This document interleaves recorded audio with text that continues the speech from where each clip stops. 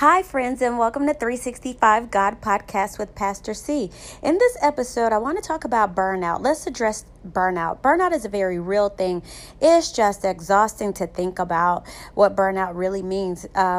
If you're like me, you're not just the type of person that works beyond your limitations, but you will even push the borders of the limitations so that you can psychologically think that you're staying within your goal dates or your deadlines or whatever it is. And having a little bit of authority allows us to be able to do this. But I want to encourage you, if you are supervisor, manager, pastor, CEO, COO, team leader, if you are a parent, that you not do this. Teachers, we tend to do that you not do this. But that when you set goals and you set dates, that it's okay if you don't if you don't make it. It's okay if you don't meet that goal date or you don't meet that deadline. It's okay. Everything's going to be okay. But what we have to learn to do is we have to learn to set reasonable boundaries for ourselves. We have to know how we need to do things so that we can accomplish our goals. And life is not about if we hit everything just right, if we hit the target just right. I'm so grateful for a God who knows that I won't always hit the target. And I thank God for the ministry of grace, and I certainly thank Him for mercy. Burnout is a very real thing. And so I saw this picture that my cousin had of his trailer plug-in, and the trailer plug-in had all these wires coming out of it, and the wires were kind of frayed and going various directions or what have you. And I thought about the picture when I saw it. I immediately thought, this is what I look like. Why? Because we've got so many things so many things going on in our lives. So for me, of course, I have my family, and then I have I'm a pastor of a church, and then I'm a supervisor. I've got sorority. I've got mentoring and just various things. That's just 5 things right there. Just on one hand, that's enough for anybody to have. One of those things, of course, can be enough, if we divide them into subcategories. And a lot of times we think that, I've got this, I've got that, and that we think that makes us successful. But could it be that we're not successful because we have too much to do? And I often think about the scriptures, Philippians 1:6, how it talks about how God's going to perform the thing that He's begun in us, that very thing that He's begun in us, He's going to perform it to the day of Jesus Christ. And so I try to focus on the very thing that God has given me. I try to make sure that I don't overload myself, because it's easy for me to tell people, oh, yes, I can do that. Oh, sure, I'll do it, because I don't want to hurt feelings. I don't want to disappoint anyone. But I have learned to be kind to myself. So I want to encourage you in this episode to be kind to yourself. No, it is an okay word. It's not a bad thing to say, no, I can't do that. I'm sorry, I'm not going to be able to fulfill that that task, or I wish I could help you, but here's what I can do. Be able to articulate what it is that you can do. We don't have to totally say no to a project, but whatever it is that I can do to add to the project. There are times that people have asked me to work on projects that they wanted me to lead the effort, and I tell them I can advise and I could certainly give you some information about it. But I've learned to put those things over into the tools necessary over into their hands so that they will be able to handle the execution. I realize that I cannot be effective by doing everything. I cannot be effective by doing everything. So I've learned to do common things uncommonly well. Henry Hines said that if you ever look at the bottle of Heinz ketchup, you'll see that quote there. And one day I was sitting and I was having, I love French fries, right? So I was having some French fries and I saw a bottle and I saw that, and I drew from it that I've got to learn how, that is what real success is all about. Being able to take something that is common and do it uncommonly well is success, is what Henry Hines says. But what do we do about burnout? What do we do when we cannot take our family off of our to-do list? What do we do when we cannot take our job off our to-do list or whatever assignment it is that God has given us? How do we balance? That's a major question that a lot of people have. How do we balance it all? So I often go to Isaiah, the 40th chapter, and it reads at the 28th verse. It says, "Hast thou not known, hast thou not heard, that the everlasting God, the Lord, the creator of the ends of the earth, fainteth not, neither is weary. There is no searching of his understanding. He giveth power to the faint, and to those who have no might, he increaseth strength. Even the youths shall faint and be weary, and the young men shall utterly fall. But they that wait upon the Lord shall renew their strength. They shall mount up with wings like eagles. They shall run and not be weary. They shall walk and not faint." This is a go-to scripture for me whenever I'm feeling faint, whenever I'm feeling like, you know what, I just want to give up. I don't want to do anything anymore. I just want to throw in the towel or whatever it is that I'm feeling. Maybe that's that, I'm having a spirit of give up on me or whatever it is. I can definitely go to this scripture, and it's like a refreshing well of hope for me to read the scripture and to remember that, you know what, if the young are going to faint, surely at 40 some odd years old, I'm going to feel sometimes like fainting, especially with all the things that I have, and trying to balance those things and trying to be grateful and not complain and not grumble about them. Sometimes it becomes very difficult, but I have to recognize that burnout is real. And stating that I'm burned out does not mean that I'm complaining. It means that I am addressing a circumstance and a situation before it leads to depression. For some people, it can lead to suicide, homicide. It can lead to various things, mental illnesses and things of that sort. We certainly do not want to get to depression. We don't want to get to homicide or suicide. And these things are real for people. These are contemplations that people have. They just give up. So how do we talk ourselves off of the cliff? How do we back up and say, let me look at this. Let me take a different view. We have to make sure that we recognize that God does not expect us to be superheroes. He does not expect us to do the supernatural things. This is why we have God in our lives. We've got to learn how to depend on Him the more often. When we go into the next chapter of Isaiah, which is Isaiah 41, it says in verse 10, "Fear thy not, for I am with thee."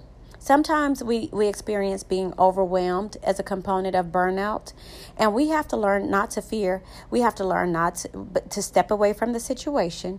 We have to learn that God is with us. We have to recognize God in those situations. We have to tap into God.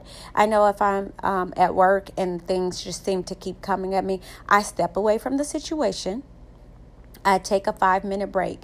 There is nothing that is required of me at those times that I cannot at some point in my day take a 5-minute break and say, you know what? I am going to take a minute here to tap into God and allow God to refresh me, to revive me in this minute. But it is my responsibility. It is my role to know when I need to do that. And oftentimes we feel like we're going to be perceived as not able to do the job or perceived as being weak when we say, you know what, can I have a minute, just a minute to regroup? There is absolutely nothing wrong with having to take a minute to regroup. Verse 10 of chapter 41 of Isaiah says, "Fear thou not, for I am with thee." The first thing we have to remember is that God is here. He is with us. He never leaves nor forsakes us. It continues and says, "Be not dismayed, for I am thy God." God reaffirms himself with us. He lets us know that I'm your God. You don't have to have dismay. So whatever's trying to control you at this moment, you don't have to allow it to, because I am God. So God places himself right there present before you to let you know, I am here with you. He comforts us by saying, I will strengthen thee, yea, I will help thee. Because sometimes we feel helpless and we feel hopeless in situations. And then he says it again, he reaffirms us, yea, I will uphold thee with the right hand of my righteousness. Verse 11 says, behold, all they that were incensed against thee shall be ashamed and confounded. They shall be as nothing. They that strive with thee shall perish. Perhaps you're feeling like you're being picked on, or perhaps somebody's kind of coming after you. You don't have to fight that battle. You just don't. You can allow God, take a minute and say, God, I need you to take control of me and to take control of the situation. Let me tell you a scripture that I found out that helps me, and it's just amazing how this scripture helps me.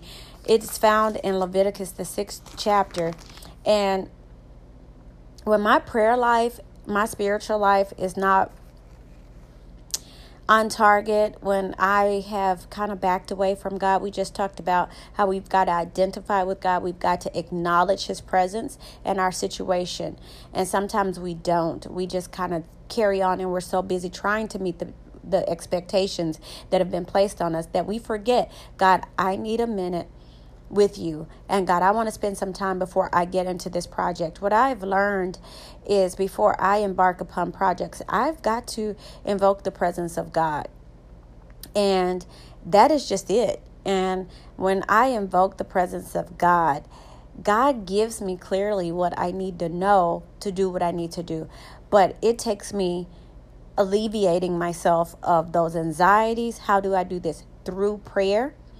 It takes me, I'm able to do that. And it takes me settling down and saying, you know what, God, I can't do this on my own. I'm going to need your help. I'm going to need your strength.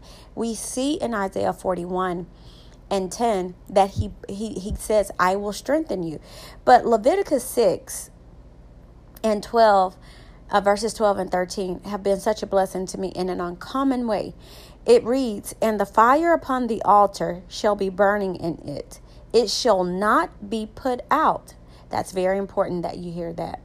Then it goes on to say, and the priest shall burn wood on it every morning, and lay the burnt offering in order upon it, and he shall burn thereon the fat of the peace offerings. Verse 13 comes back and it kind of reiterates the A part of verse 12 of chapter 6 of Leviticus. It says, the fire shall ever be burning upon the altar. It shall never go out. So you're wondering, what in the world does this have to do with burnout, being overwhelmed, and anxiety? It has a lot to do with it, because here they're talking about an altar. Have you thought about the altar of your heart? Have you thought about what happens when your relationship with God, that you've distanced yourself from God? Have you thought about the last time you actually prayed unto God? Have you thought about the last time that you didn't ask God for anything? You just decided that you were going to worship him, that you were going to praise him. These moments, prayer, praise, and worship, bring us into the very presence of God. And there is something about getting into the presence of God that is just so amazing.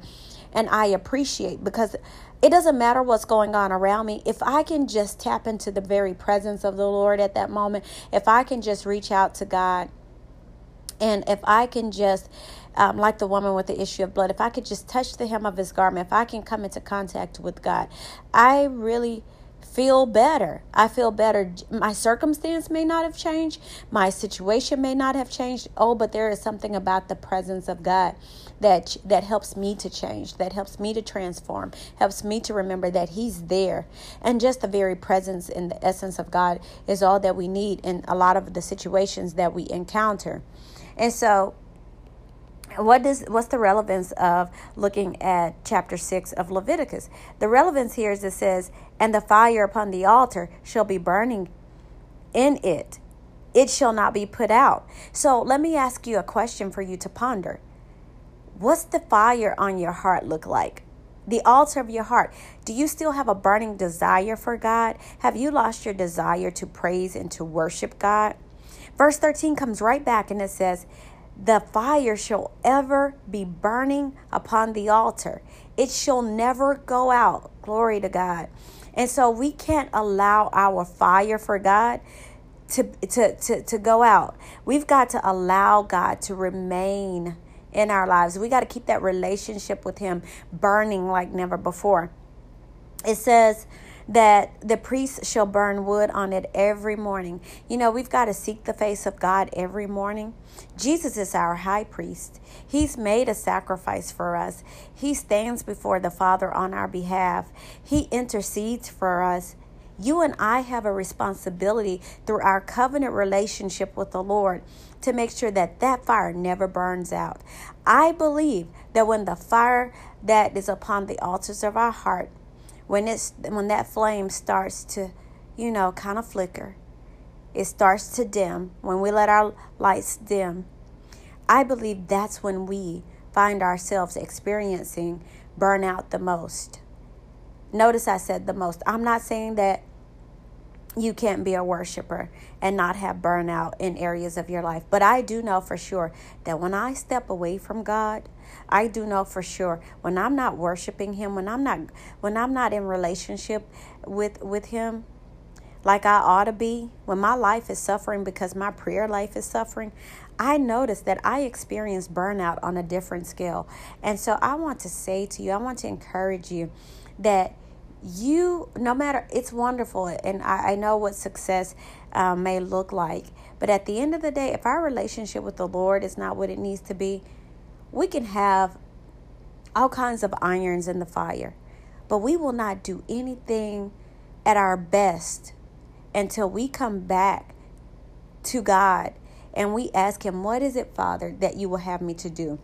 I close with Proverbs. Remember in Proverbs 16 what it tells us, that we're to commit our ways into the Lord, and that our work is going to be established. That's what we have to do. We have to commit what we do unto the Lord.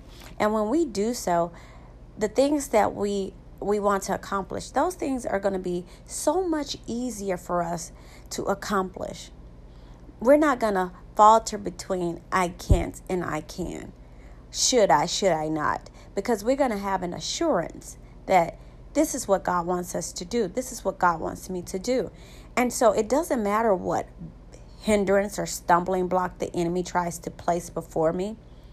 I'm going to be steadfast in the faith. I'm not going to give up, but I'm going to put my spiritual cleats into the ground, and I'm going to get planted right where God wants me to be, and I'm going to flourish right there. So I want to encourage you. Check the flame that's burning on the altar of your heart and make sure that you're still lit for Jesus. Sometimes we let our flame flicker. We let our flame grow dim. But let me tell you, get lit for Jesus. Do the work that God will have you to do. Hold fast the profession of your faith without wavering. Be restored and be revived. Mount up with wings as eagles. Don't get weary in well-doing. You can do it. You've heard the push saying before. And if you haven't, this is what it says. It says, pray until something happens. So, my sister, my brother, I want to encourage you to pray until something happens. This has been 365 God Podcast with Pastor C. I hope you'll tune in again.